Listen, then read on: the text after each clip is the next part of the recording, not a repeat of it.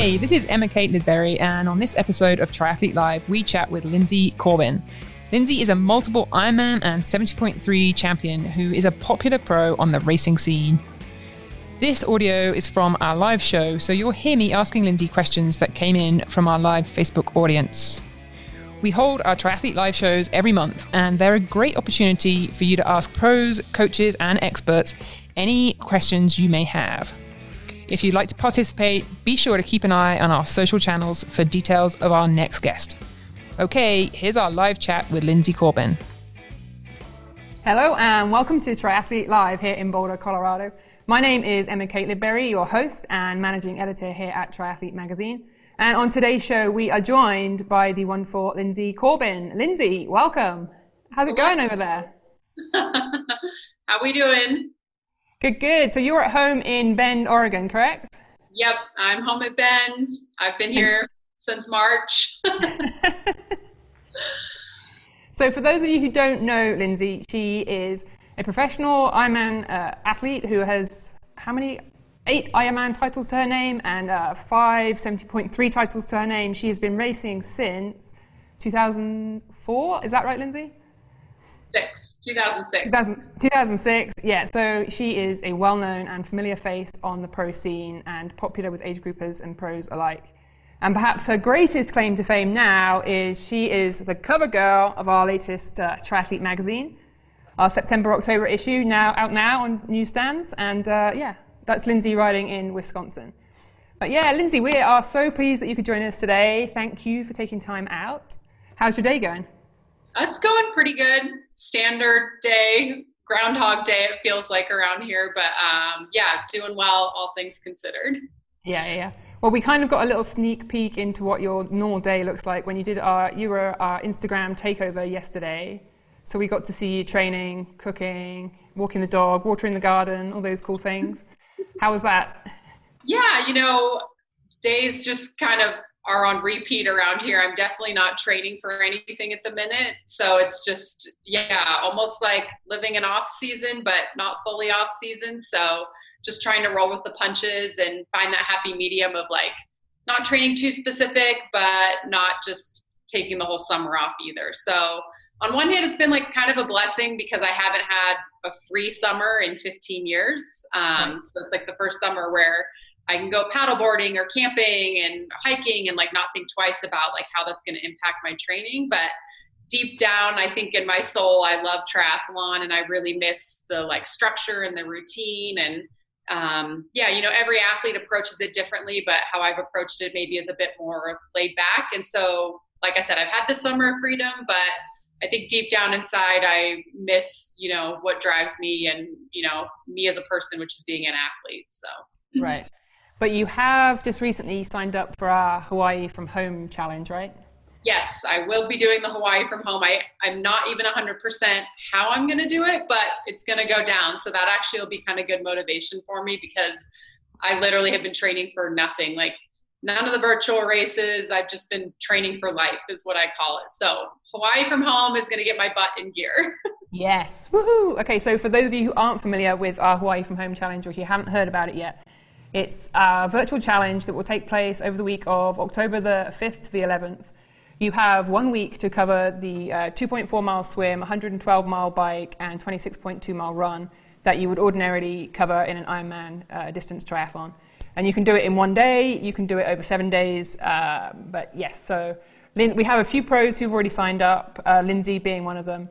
And it's going to be a lot of fun. You can do it individually, you can do it as a team. So and there's some very cool swag too, and lots of prizes. So so Lindsay's going to be doing that. But we've got a ton of... the whole 7 days. You're taking the whole 7 days. Okay. You're not going to do it in one. Not going to do it in one morning like a... No yawn for Dino over here. Fair enough. Also, you won't be surprised to hear, Lindsay, that we have had a ton of questions come in via social for you. But we do want to remind everybody watching at home that this is a live show. Lindsay's here for the next hour. She has a ton of racing and training experience, so hit her up with all the questions that you can think of, and we'll put as many of them to her as possible. But we got a pretty a nice question that I thought was going to be a good opener, and this is, who is Lindsay? Oh, whoa. Yeah, so we're going in deep. We're starting... That's a fully loaded question. My name's Lindsay Corbin. I'm a professional triathlete. I live in Bend, Oregon, in the USA. I am married to my husband, Chris Corbin, and I have a golden retriever, Chimmy. I focus on Ironman racing, so I do 70.3s, but probably my heartstrings are more tugged towards the longer distance Ironman events.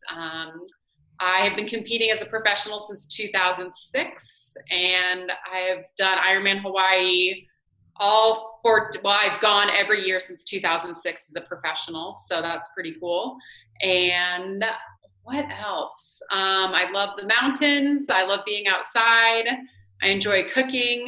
I studied exercise science in college, so I'm super inspired by the human body and pushing our limits and seeing what we're capable of, and sport nutrition.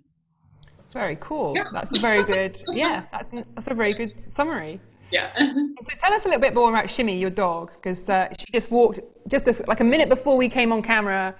Before we went live, she came and just sat down right next to you. So yeah, maybe we'll lure her back on camera. But yeah, I was told no dogs in the interview, so we had to put her away for a little bit. But maybe we can figure out. If we get enough requests, maybe she'll make an appearance. But yeah, we have a golden retriever, and she's named Chimmy. And actually, I raced the Pucón 70.3 in Chile. I raced it 3 or 4 times. And 1 year after the race, we went to Argentina after. And my husband is not a triathlete, but he loves fly fishing. And so we went fly fishing on the Chimuén River in Argentina. And had just an amazing day of fishing. And we went out to dinner and had this amazing Argentine steak dinner and red wine, and we finished. It was just like one of the best days ever. And my husband slammed the empty wine bottle down on the table, and he said, "Our next dog is going to be named Chimuén." So that was like 10 years ago. So that was long before we got her. But yeah, one other story, I was tapering for Kona 4 years ago, and I had a lot of time on my hands, and I started searching for golden retrievers online while sitting in Kona with my feet up, avoiding all the masses. So you can get in trouble if you have too much time on your hands and you're a triathlete. And that's basically when I found her, and then we came home from Kona and picked her up. So she's almost 4. She's 4. Yes. Yeah, I think we'll have to see if there's enough requests for her appearance. Then I'm sure you can lure her on screen. But, okay, we've got the first live question in for you from Angela, who wants to know, what do you recommend for a beginner to start with when it comes to training and racing? Yeah, when I got started with the sport, I'm going to give the same advice that I used, and that was just to find a group. I was a college student at the University of Montana, and I joined the club team. And there's just so much to learn with triathlon, and training with others, you can just be a sponge and get all sorts of advice and information and motivation and just learning from other people. And for me, it was a ton of fun, and that was why I got into it. It was a social activity. But yeah, particularly, I didn't know to swim until I was in my 20s. And so having the group to swim with and group workouts and kind of learning from that aspect. But definitely my number one advice when people are just getting into the sport is to find a group just to train with, to learn with, to have fun with, and just to experience all of it with is wonderful. And even now, as a veteran, having that group aspect is huge. So still highly recommend. Very cool. And we had another question in from social. How many hours do you spend training each week? Well, I guess that might vary now compared to a normal year, right? Yeah, there's pre-COVID and then there's COVID training. So generally, though, I try to do, I am more of a consistency person over time versus like crazy mileage. So I'd rather hit like X number of weeks at X number of mileage. So it's a pretty basic formula, but I pretty much try to swim 6 times a week, bike 6 times a week, and run 6 times a week, and then strength train as well. And, right now it still is kind of the same formula, but those hours are just a lot shorter than normal. But I would say I'm in the like 25 to 35 hour. I am not like crazy 40 hour, 40 plus. I think it definitely adds up, but I would say probably I average closer in like the 25 to 30. And if we're getting ready for an Ironman, maybe 30 to 35, but that would definitely be heavier on the bike mileage. But yeah, I'm all about consistency. I didn't used to be though. I used to be the like crazy weekend warrior, huge weeks, and then get injured and burn out. So it takes some time to figure that bit out though. Like that took me a long time to work that out. Yeah. How much of your weekly mileage is easy aerobic versus high intensity?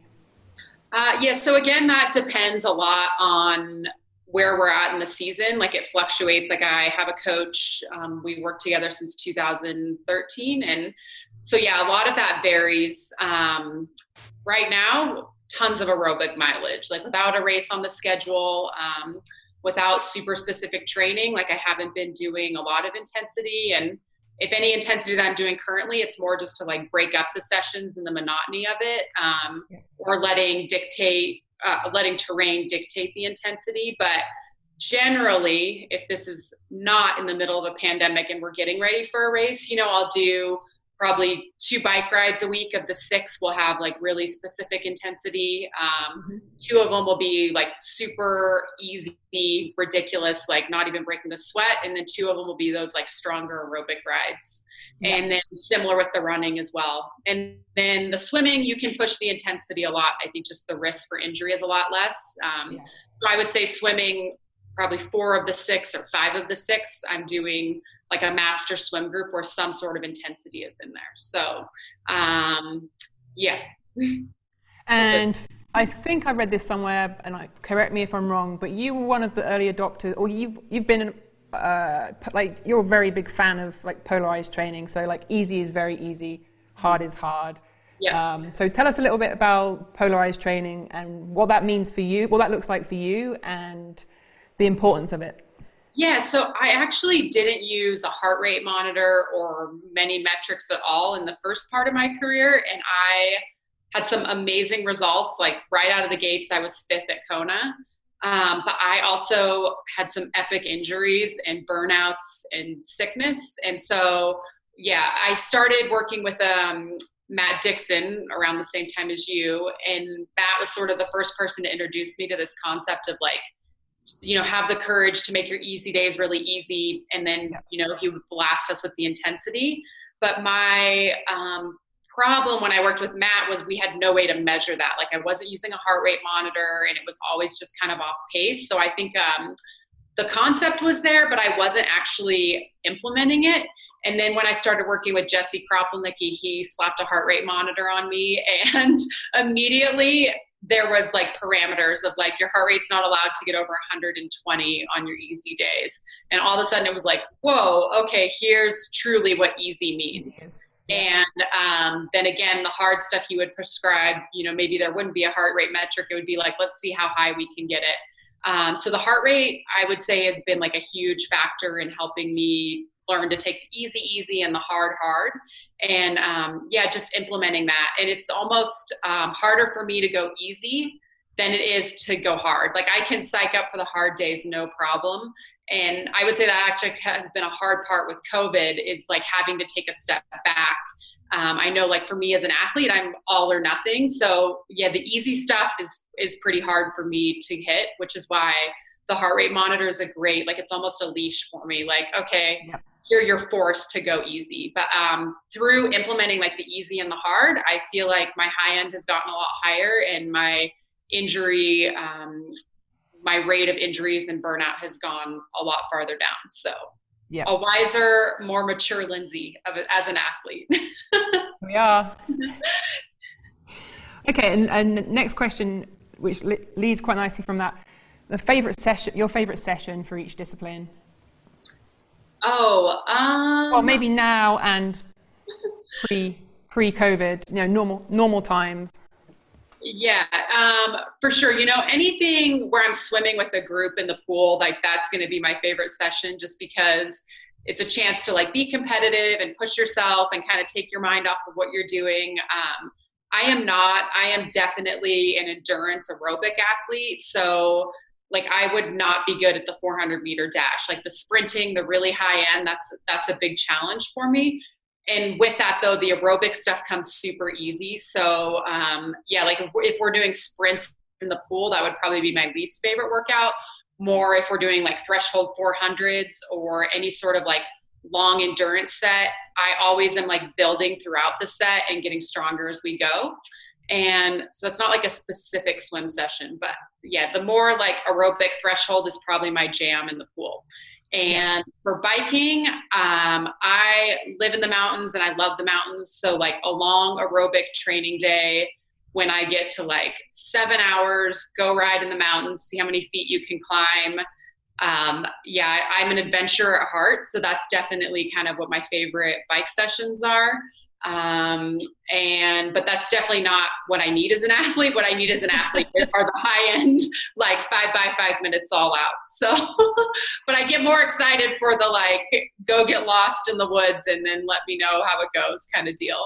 And then running, I love just the classic Sunday build run, which is kind of a staple as we're getting ready for an Ironman. Again, a lot of it's based off heart rate. So as you get more fit, your paces get faster. And you kind of have to like play the poker game of like, if you play your cards too early and blow up, you're definitely going to pay for it. But yeah, sometimes we'll do a workout where you just try to improve every mile. So you'll start out an 8-minute mile, you'll cut down to like 7:45, 7:30, 7:15, and then see how much you can cut down and then how long you can hold it. So yeah, I definitely like and that's like a classic build run that would start, pretty easy and then moves to like a goal open marathon pace where you're definitely feeling it by the end. So yeah. That sounds like a very cool workout. Yeah. Okay. And what about your craziest COVID adventures or workouts? What have they looked like? Yeah. So I haven't done anything that crazy. I would say I have had the opportunity, which I was talking to you about beforehand, to do a bit more trail running. Normally I'm so specific with my training and so like intense of like, I have to hit this pace and I have to do this and we're getting ready for a race. I don't want to fall down or anything like that. So my training is usually pretty specific, but this year we've approached it as more of a laid back opportunity. So I've gotten to do a lot more of the like true mountain running. And so it's not that crazy, but like you'll go run trails in the mountains and you're actually hiking half of it. You aren't even running the whole time. So my friend and I went out for what we thought was like, we're going to go run this mountain here in Bend. And we weren't even 3 miles into it and we were slowed to like a power hike, which is just funny because in our heads we were like, oh, we're just going to go on like this 15-mile run. And really we were power hiking and wishing we had poles. So I would say some of the mountain stuff I've done has been kind of the most adventuresome. And yeah, it has definitely brought me back to my roots of like why I got into triathlon is it's just the sense of freedom. I think when you're in the wilderness and a bit of like an unknown of like, what's the weather going to do? And it's definitely all new stuff to me. So it's like a new stimulus of like, what's this terrain? And it also beats the crap out of you. So yeah, I've been more sore after a couple of those mountain runs than any race or Ironman I've ever done. And it just literally buckles you to your legs and you're like, I thought I was a pretty fit individual until I decided to like sprint down a mountain and it was a terrible idea. So, that's been pretty fun, but I haven't done anything like I haven't done any Everesting or 10 hours on the trainer or anything like I've been pretty low key, I would say. That sounds quite smart to me. Yeah. I don't know if it is or not. Like, that's kind of my thing is like, I don't know if it'll be interesting to see like how everyone's different philosophy and way they're approaching this is going to pay off. Like not even the first races, but even like, I think a year from now or a year and a half from now, I think we're really going to see the effects. So I don't know if I've done it the right way or not, but it's been a fun summer. So that's good. That's probably the most important thing. A happy athlete is a fast athlete, right? So we've got somebody called Corbin who wants to know, my race got cancelled this year and I've struggled to stay motivated. What has kept you motivated this year?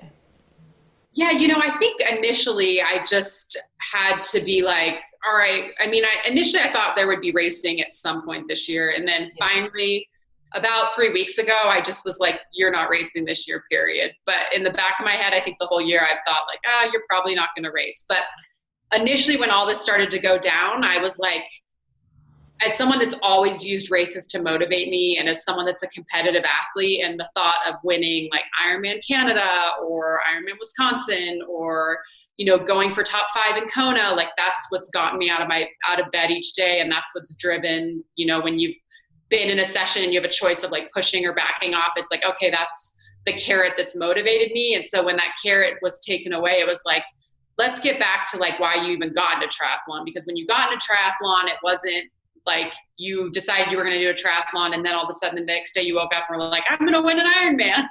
So initially, I think what got me into triathlon was this sense of adventure and this huge unknown. And so I actually sat down and wrote down a list of like what I loved about triathlon outside of racing and sort of what got me into it in the first place, because I've been doing it for so long. And a lot of things that kept coming up for me were these feelings of adventure, this feeling of unknown, which kind of goes back to the trail run I was talking about just a few minutes ago. And so motivation for me, maybe I'm not doing the threshold workouts that normally would motivate me, but I am sort of refreshing my soul and doing something that motivates me in another way. And I think it's weird because you're like, oh, I'm not an athlete because I feel like I'm not an athlete or a competitor because I'm not racing, but it's like, you're still an athlete, whether the races are there or not. You're still a competitor. Like I can't not go for the QOM on the trail runs that I've been doing, like I just can't help myself. So that inner seed is like always going to be within me till the grave, I think. And so a long way of saying like, how do I stay motivated is, I guess I've looked for alternative ways, and that's been kind of healthy for me to expand. Like, it's not all about winning Ironmans, and especially like that's going to go away at some point. And so I think just setting small goals that are within the parameters of COVID that are maybe different than normal. I've been doing a lot more strength training than normal. And so like I've set some strength goals of like things that I want to try to do at the home gym. And then I've also set other goals, that are outside of sport, but still satisfy that itch of like having a to-do list and going through it and checking the boxes and staying motivated in that way. So finding, I guess, other ways to stay motivated has been my motivation. Getting creative. Yeah, very cool. And you mentioned outside of sport, so that's a nice segue into the next question, talking about balance. And Jenna wants to know, you've been married for a while and your husband is not a triathlete. How do you keep your marriage so strong? I honestly think that we aren't both triathletes is why we've been married so long, because if I had to be married to myself, I don't know how I'd be able to deal, because at 5 p.m. we'd both be hangry and we'd have no spandex to train in the next day. And I met Chris before I even was doing triathlon. I was running in college. And so he knew me as like a competitor, but I actually borrowed Chris's bike to do my first triathlon. Very cool. And he was kind of the one that like encouraged me to get into it. So I feel fortunate that Chris knew me before triathlon. He knows me during triathlon, and he's definitely going to know me after triathlon. But I thankfully think like one of the great things Chris brings to the table is he is constantly encouraging that balance, because like I said, I have this all or nothing personality. And I feel like if Chris wasn't in the picture, it would be like triathlon, eat, breathe, sleep. Like I can't stop, won't stop. And at the end of the day, like Chris loves triathlon and he loves me, but he doesn't it's not a top priority for him. So at dinner each night, he doesn't really want to sit there and talk about how many watts I pushed on the bike, or he doesn't even follow that many triathletes on Instagram. So he doesn't even know like what's going on. So I think that he helps bring a bit more of that balance to my life. And it's like a push and a pull, I guess. And I feel fortunate that I found a great partner that, has been supportive of me, because I feel like it's a very selfish endeavor at times. Yeah.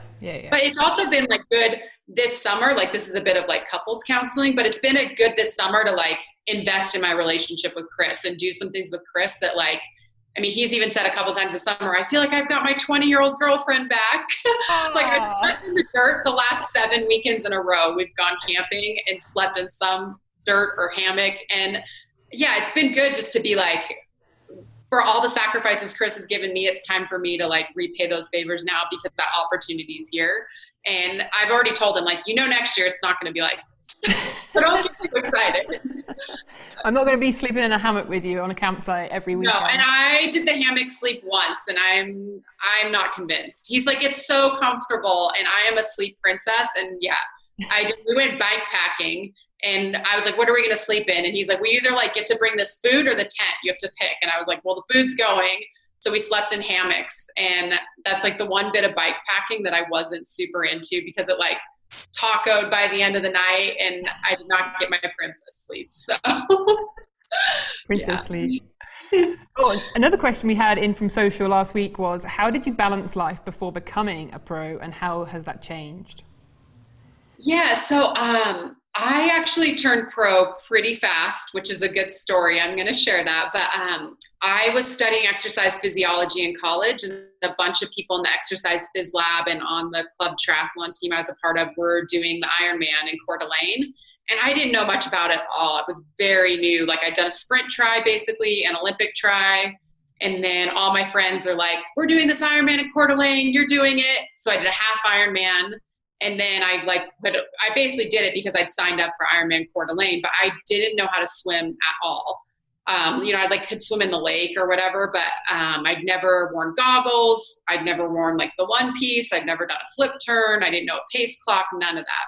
And so my biggest fear of Ironman Coeur d'Alene wasn't like the bike or the run.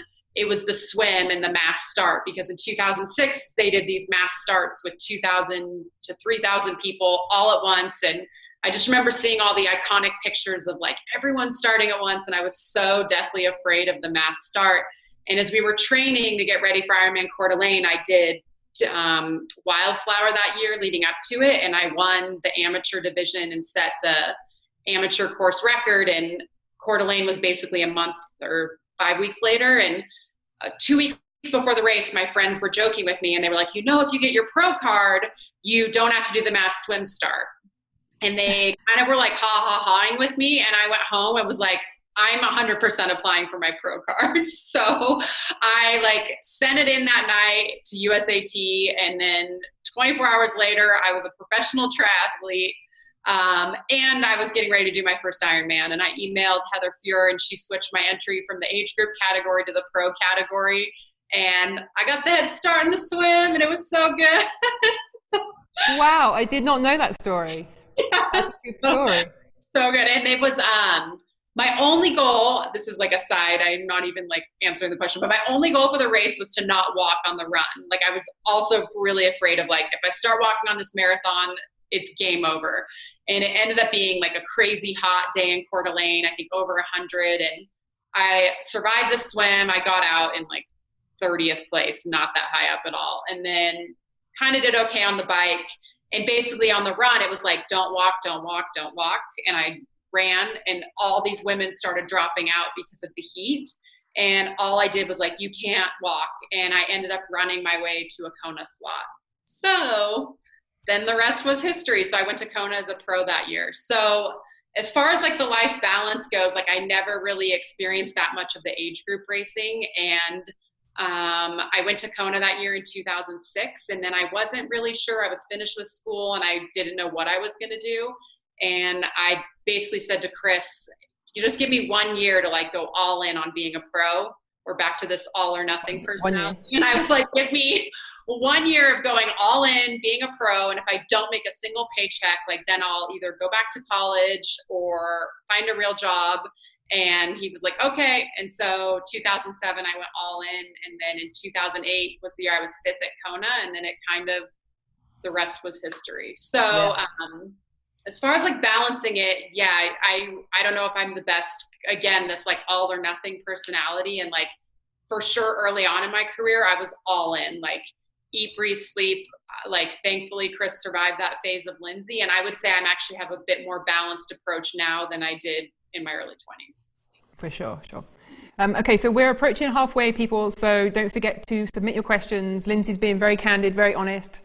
So please, keep them coming. Don't be shy. She has lots of knowledge in her brain and lots of experience. So you have definitely been around for a long time. And one of the questions we had for you was what motivates you to continue for as long as you have? And how do you change your goals over time? Yeah, I think what still motivates me is I still think I have my best performances. What motivates me as a professional athlete is that I think I still have my best performances to go. Like I keep improving as an athlete year after year. And, what's so addicting about Ironman racing, any endurance event, not even Ironman racing, is that like you go through the event and it's a super long day and you get finished and you think like, oh, if I would have done just like a few things different, I could have been, a minute in the swim, 3 minutes on the bike, 5 or 10 minutes on the run. And that's like 15 minutes faster. And in Kona, that's like 4 or 5 places up the road, or, I think that's the addicting or the allure of it. And so I keep improving as an athlete. And I think that's still what drives me. And I always am just, as like a person in general, whether it's sport or other areas of my life, I'm very interested in this concept of like seeing what you're capable of and testing your personal limits. And so I think that is kind of what drives me. And my training has changed for sure as we go. And even like from last year to this year with COVID, but you can still apply those processes and those ideas of like, what are you capable of? And so whether it's like, if you're lifting weights in the gym, like, well, what, like, how much can I deadlift? Like, how much can I bench? How many pull-ups can I do? Like the concept is still there. Or if you're climbing a mountain, like how fast can I get to the summit? And so I think that is what still motivates me as an athlete. And then also like being a triathlete, you swim, you bike, you run, you lift. You can do so many different things. So you never really get burnout. And when you do, you're like, all right, I'm not going to swim for a while. We're going to bike. So I think just the fact that you're always kind of changing for me personally is what has kept me motivated. For sure. And still doing it. And I still have some bucket list races I need to hit. Oh yeah, so tell us about some bucket list races. I want to get back. Well, of course, every race I want to do is not in the United States. So we're going to have to like add a few more years to my career than I had initially planned. But I have raced in Europe a few times and have absolutely loved it. So there's a few races in Europe. This year I really, in my head, wanted to do Ironman France and Nice. Mm-hmm. So that's been on my bucket list, but that obviously did not happen this year. So I would love to do Nice. I would love to do one of the big Ironmans in Germany, whether it's Frankfurt or Challenge Roth. And there's a couple in the United States that I still want to do too. So yeah. And then I also like longer term want to do some trail running and maybe some gravel racing. I'm more keen on the trail running stuff though. It's pretty fun. You've got a long list there. I like it. Okay, so you said you've won 8 Ironman titles and 5 70.3s. Which of those is your most memorable? Oh, I mean, the first one you're never going to forget. My first one I won in Coeur d'Alene, not the first time I raced there as a pro, but I went back a few years later and I won that race. And I had a very good battle with my good friend and training partner at the time, Meredith Kessler. And we like went back and forth all day and I won and Meredith was second. And so that was just a super memorable day, I would say. My first Ironman win. They're all special. The last 2 years I've won Ironman Wisconsin, which is on the cover of the magazine. There you go. Lindsay out on the bike course.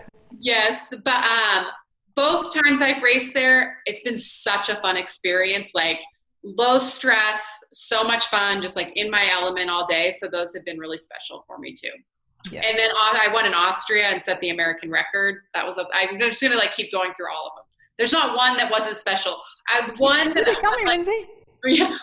was kind of so-so. I won Ironman Cabo in Mexico, and it was so ungodly hot. Like I don't even remember the last 10K of the run, and it was just pure survival. Like you weren't racing. It was just like one foot in front of the other, just get me to the finish. And then I like just hit the deck the minute I crossed the line. So that one was kind of like, it was cool. I won an Ironman, but I worked every minute for that one. Yeah. Biggest mistake or race that you'd like to do over? There's a lot of Konas I would do over. Actually, I haven't had any terrible races in Kona, but there's definitely some mistakes I've made in Kona that I would do over again. One mistake, one year, which is like the number one rule in Kona is like focus on yourself. And I like had perfect training going into it. And I like the minute I got on the bike, I was like focused on everyone but myself. And I got way caught up in everyone else's race. And in fact, actually, I stopped after the bike because I was so far back in the field and asked my coach if I could stop. And he was like, no, get running. Like, you aren't even that far back. And then I ended up running a 2:56 marathon that day because, like, you just release all expectations and ended up running myself into the top 10. But you're like, what if I hadn't, like, wasted 5 hours on the bike being like, so-and-so's up the road and so-and-so's over here and I should be here. So yeah, that was a good year. And like ever since then, actually, I've never made that mistake again in Kona of like getting wrapped up in everyone else's race and realizing like, particularly Kona, you're racing yourself and no one else and just trying to get the most out of yourself. So that's a good, for sure. That's good advice for pros or age groupers, anybody, I think, to take. Yeah, definitely. And I've had a few injuries that I definitely have been an idiot about. So if you have an injury, like don't train through it. Because I broke a femur doing that, and that was no good. Wow. But, yeah. Ouch. Yeah. Vesa wants to know your favorite race. I have a lot. I would say my favorite Ironman in the U.S. is definitely Ironman Wisconsin. Just such a fun race, like I talked about earlier. It's hard to not say Ironman Hawaii is a favorite. I feel like Ironman Hawaii has a favorite with an asterisk next to it because it is the hardest race of all of them, even though it doesn't look that hard on paper and like it shouldn't be that hard, but it's just, yeah, every time I do Kona, I love it, but I'm like, I just took 10 years off my life. It's brutal. You've done it how many times? I know, exactly 13. It's like, oh boy. And then I raced Ironman Austria twice and won there twice. And it was just, again, just a super fun experience. Riding your bike in the mountains just resonates with me. Super friendly, spectator friendly course. So those would be my top three. Nice. And what was your swim training like in your build to Kona last year? So my swim training for Kona the last 2 years has been very similar in that I've raced Ironman Wisconsin, finished the race, and the next day flown to Tucson and trained with Heather Jackson, who's lives here in Bend, and we're good friends. And we have done very similar training because it's worked out well. The swim training has like paid off well for us the last 2 years. So we kind of have just repeated it. But again, I think it goes back to that consistency in the swimming. Like we're swimming 6 days a week. Definitely probably swimming 25 to 27,000 yards per week. Mm-hmm. And like for non-swimmers, I'm going to speak on behalf of both Heather and I because we are very similar that we didn't learn to swim till later. But as a non-swimmer, I just think that consistency in the pool. We did, 1 day a week, we swim around 7K. We build up from 6K to 6.5K to 7K to even a little over 7K. But I think having that over distance swim was super helpful. I've started doing a lot of strength work with doing a lot of paddle swimming. And I think just the strength for swimming in the ocean and the choppiness of Kona is huge. And then I did a lot of race simulation type swim workouts where, particularly for the pro women and probably pro men, the start is just so important. And, benefit of the mass start is you have all sorts of people to pick feet to swim on. The negative of the pro head start is like there's only 30 women and the people that know how to swim get separated so fast. And so the dynamics of the swim start in that first 400 in Kona are so important. So we did a lot of race simulation swims where we're doing, 8 to 10 50s, sprinting where your heart rate is like through the roof. You think you can't hold on anymore, very short rest. And then immediately you turn around and you go into like a 200 or a 400, 200s or a 400 where again, you just think I can't go on and you somehow rally through a threshold and you do that set a few times. So a lot of blood, sweat, and tears went into this, I would say, the swim. But the benefit too of the swimming is it helps your biking and running. Like, I think that the intensity in the pool carries over to the other two. Yeah, for sure. Not Okay, a answer, but what's that? I said not a direct answer into the specific swim training, but a few ideas. No, but I think that kind of like learning that takeout speed through like fast 50s and then like learning to hold on through 200 or 400 at threshold is probably one of those key workouts that gets you ready to race, right?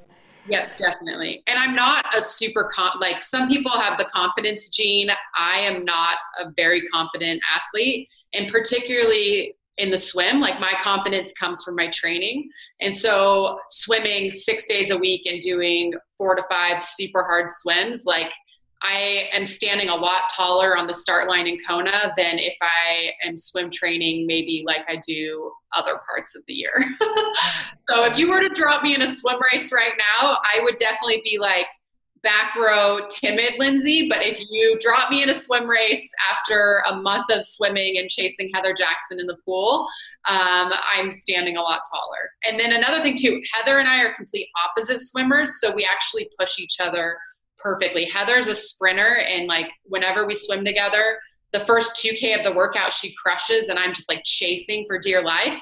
And then the back half of the swim workout, I'm always crushing and Heather is like holding on for dear life. So we merge well as training partners. And this is, I've just literally had an idea, which is I'm going to invite Heather to join you on the Hawaii from Home challenge, and then you guys can partner up and do it. Okay. Yep. that would be fun, right? Yep. Anyway, let's change the direction. I don't think either of us have been crushing the swim training, so. But let's change direction, talk about food, because you are a marvelous foodie, right? Yes. You have your Hazel and Blue account, Instagram account, and you have written a ton of recipes and like nutrition content for us on triathlete.com, which is always very popular. But yeah, talk to us a little bit about Hazel and Blue and where this comes from. Yeah, so I always grew up like around food. My parents, we always ate at home. My parents did a lot of the cooking, and we always ate we ate very healthy growing up. And my mom was a stay-at-home mom, so my mom did a lot of the cooking. So we never like grew up around fast food or anything like that. So I think I learned like the foundation of nutrition from my parents. And then in college, I studied exercise physiology, but I was super drawn to the sport nutrition concept of it. And as a female, I didn't directly deal with eating disorders, but a lot of people I was surrounded by that were athletes growing up, I saw the disordered eating, and I could see even myself how it would be easy to go down that path. So yeah, I was always super passionate about nutrition and athletes. And then I've always also had this very creative component to my personality. Like growing up, I loved arts and crafts and things like that. And so I guess the food in the kitchen that came together to create a bit of like the Hazel and Blue.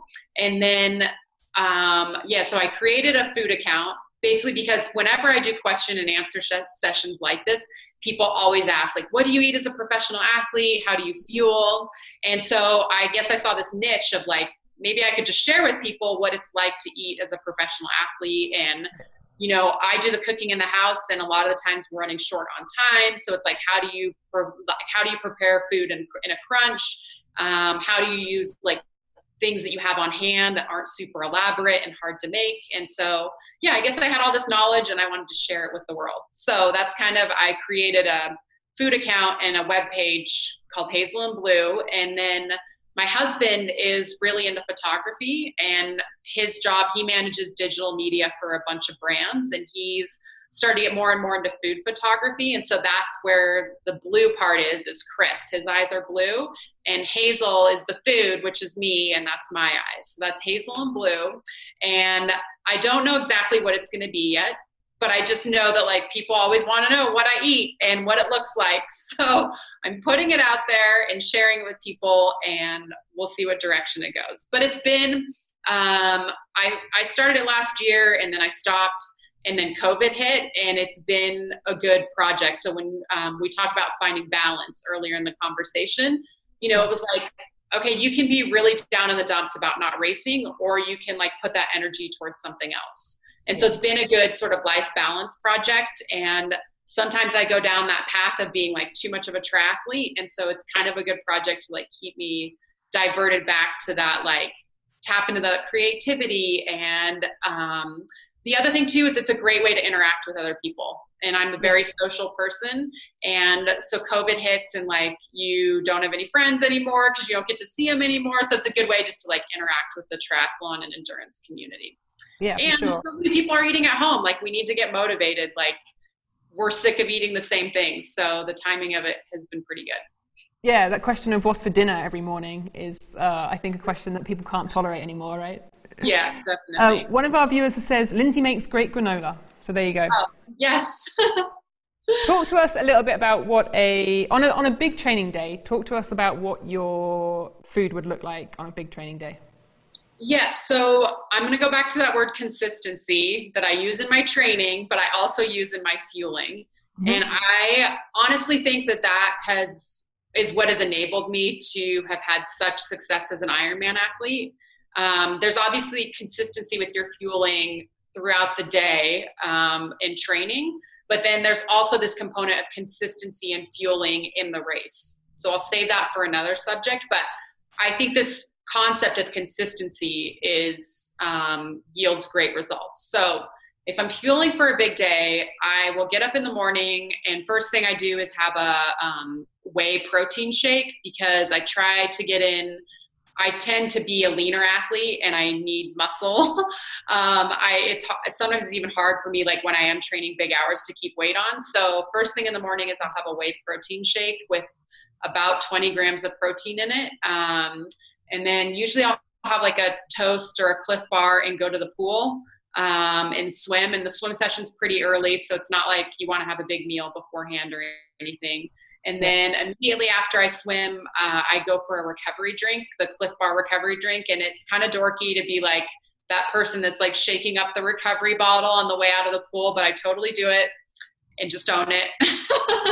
But when you're but when you're training big hours, like it's all about like not only are you fueling for the workout you just did and the next workout, but if it's Tuesday, you still have to be concerned about Thursday. And if you get behind on calories earlier in the week, you're going to pay for it on that tempo run later in the week. So we have a recovery drink. Usually I'll eat a piece of fruit too on the way home, on the drive home from the pool. And then I'll have breakfast when I get home, which is usually always 3 eggs. I mix up how I cook them, but 3 eggs and a bunch of veggies. Usually, sometimes I'll saute the veggies. Sometimes it'll just be like a salad, just depends. But usually it involves like spinach or something. And 1 or 2 pieces of toast, peanut butter, jelly, coffee. And then I send some emails and do some admin work, and then I start kind of my main session of the day around 9 or 10. And it depends, like if it's a key run day or a key bike day, whatever the key workout is, that's what I do first. And I'm fueling throughout the session using Cliff Bar products. I've been a Cliff Bar athlete, but also fan for years. So I fuel very consistently. If I'm in a big training block, like I don't do any crazy like fasted workouts or things like that. Like I just try to fuel like on the hour, every hour, if it's like a 5-hour ride or something like that. Yeah. And usually it's summer when I'm doing the big training. So a lot of hydration throughout the workout as well. And then if let's say it was a big bike day, finish the ride, sometimes I'll run off the bike. If I don't run off the bike, then I'll make a recovery shake with usually like Greek yogurt, almond milk or regular milk, frozen berries, recovery drink, and take that in. And then once I've like showered and cooled off a bit, then I'll have a proper meal of like a sandwich or leftovers. And then I usually do an afternoon session. And so I'll have a snack before that. And then usually a snack after that. And then we move straight into dinner. So yeah, it's pretty much just like eat, workout, eat, workout, eat, workout, eat, workout. Yeah, I'm not sure people at home maybe realize just how much food is involved with a full day of training as a pro, right? Yeah, leftovers are like, people that don't like leftovers, I don't get them, because I definitely am like, bring on the leftovers late afternoon, or if I can't decide what to eat. But yeah, definitely that's one thing that I've changed as an athlete, is the amount of calories that I bring on board. Not necessarily during training, but like I used to only eat 2 eggs. Now I eat 3 eggs. Used to only eat 1 piece of toast. Now I eat 2 pieces of toast. You know, tons of fruits and vegetables. That's been another thing, is I've definitely increased my fruit and vegetable intake. And another, I used to be a vegetarian. I was a vegetarian for 20 years, and I eat meat again. So I've had definitely some adventures in nutrition over the past few years. Yeah, super interesting. Yeah. Okay, so we have just over 10 minutes left of the show. So don't be shy, keep asking your questions, and we will put them to Lindsay over the next 10 minutes. But yeah, next question we have for you, Lindsay, is what are you thinking during the run in a race? We know that you're not thinking about other people now. No. Okay, this is a new development in the last 5 years or so, but I have become a counter while I run. Oh. I never used to be like a counter, and this is not coinciding with the like, don't think about other people, but the marathon, and I'm going to talk particularly about Ironman racing, but I actually use the same concept for a half Ironman too. But it's such a long ways to go, and I don't know anyone that like gets off the bike and is in transition thinking like, I feel really good, I'm going to go crush a marathon right now. Like, I don't even think Brinny thinks that, and she's like an amazing runner. I think everyone is just like, let me get through this first mile, and then I'm going to reevaluate. And then you get to the next mile, and then you reevaluate. And so I have turned into someone that counts while I run, basically as a method to like break the marathon down into small segments. And then it coincides with my nutrition plan, in that I eat the Shot Blocks by Clif, and it has 6 blocks in a sleeve. And I eat 1 block every 10 minutes. So that is essentially, 1 sleeve is 1 hour fuel. And if you're trying to run a 3-hour marathon, which is generally my plan, I need 3 sleeves of blocks. And so I count 1 block, and I'll just count 1, 1, 1, 1, which is crazy. But it instills rhythm, and it takes my head off of like what's actually happening. And you're very focused on like in the moment and being present, which I think yields incredible results. And then after the first block, you're 10 minutes in, and then you get to 20 minutes, and you count 1, 2, 1, 2, 1, 2, 1, 2.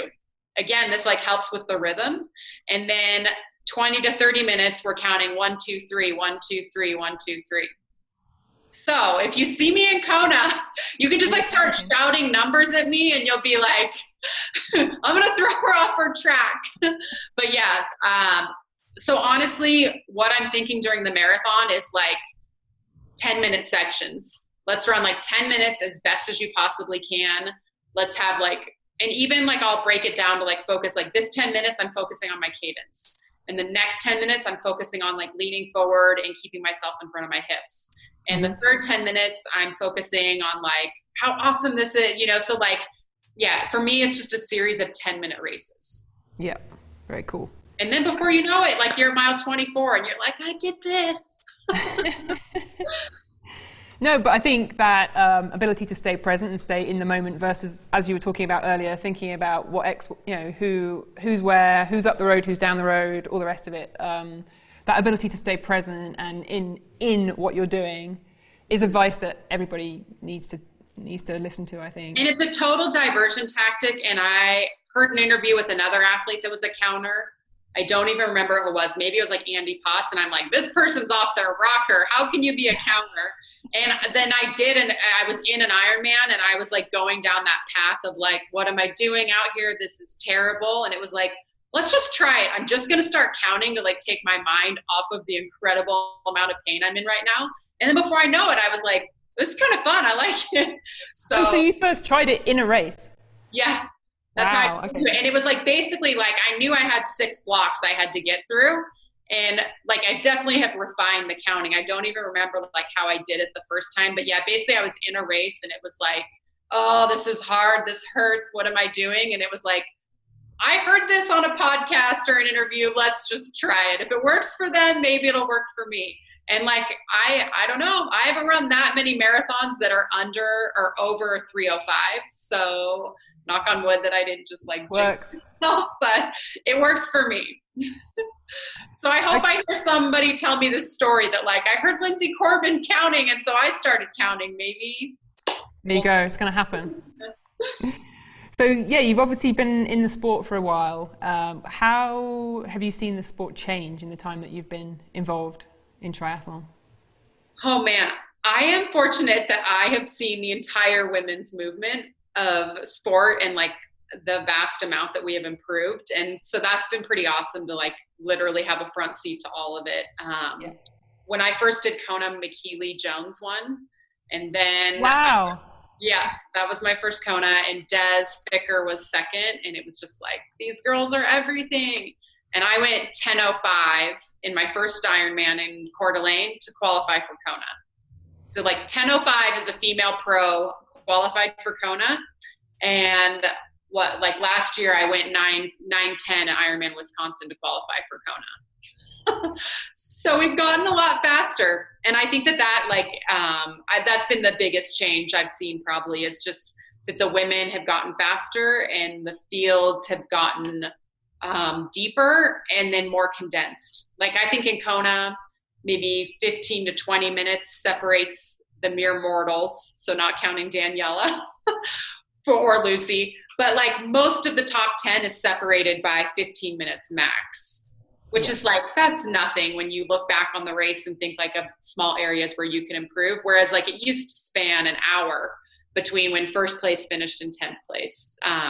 So I saw Chrissy come through, and now we've got Daniela and Lucy and all these incredible other women. But I think we have all pushed each other as female athletes of like what's possible. So that's been huge. And then social media was like not even a thing at all when I started racing, and to see like how that has changed both the realm of like athletes and how we interact with each other and comparison and sports marketing. I mean, the list could go on and on. So to see how that's gone like from nothing to like now being a huge part of being an athlete has been pretty cool too. But those would be like my big things. Yeah, that's significant.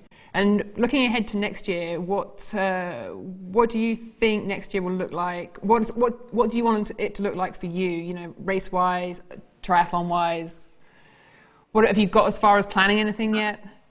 I haven't planned anything, and I'm almost a bit hesitant. Like, I feel like in general, a lot of us are like, oh, January 1st is going to hit, and this is going to be like back to normal. Like, you know, I'm going to take my off season, and then January 1, we're going to like get back into the gym and the pool, and then we're going to train for March and April races. And I would love for that to happen, but I am, I guess, a bit like holding it all at arm's length and not setting anything in stone. I don't know. It sucks to like end up heartbroken. So I would hate to be like Ironman South Africa, like that's happening for me next April.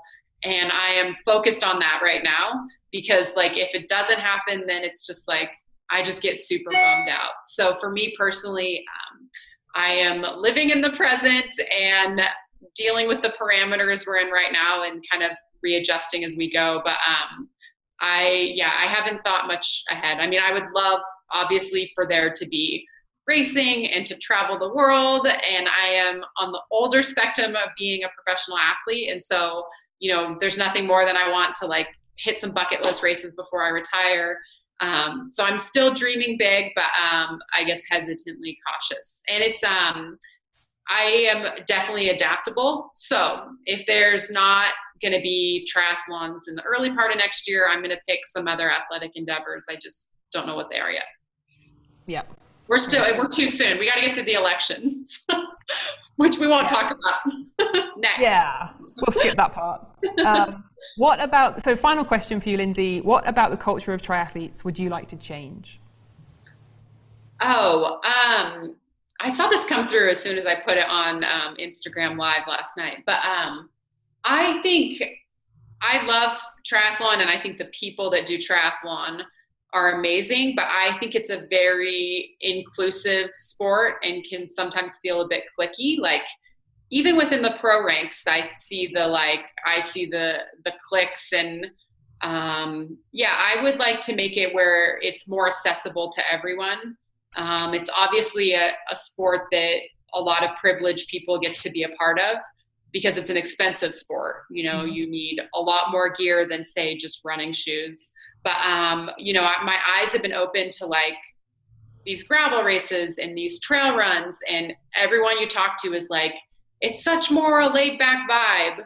And triathlon used to be that way. So I think, change is good. And we're seeing a lot of change this year in how the sport is. And hopefully, maybe we're going to start to see more of these grassroots events come back, and, people doing triathlon for the love of adventure and not just so they can stand around the water cooler on Monday and say, the bragging rights. And, so I guess as far as like the whole culture goes, I would just like to see it more accessible to all walks of life, whether that's ethnicities or financial backgrounds or where you come from. Because for me personally, I know how much triathlon has given to me. And I think the lessons like I have learned are applicable in so many ways, other ways of life. And if people can experience and learn the things that I have, then we're all going to be better for it. And so, I guess that I would love for those things to be happen, but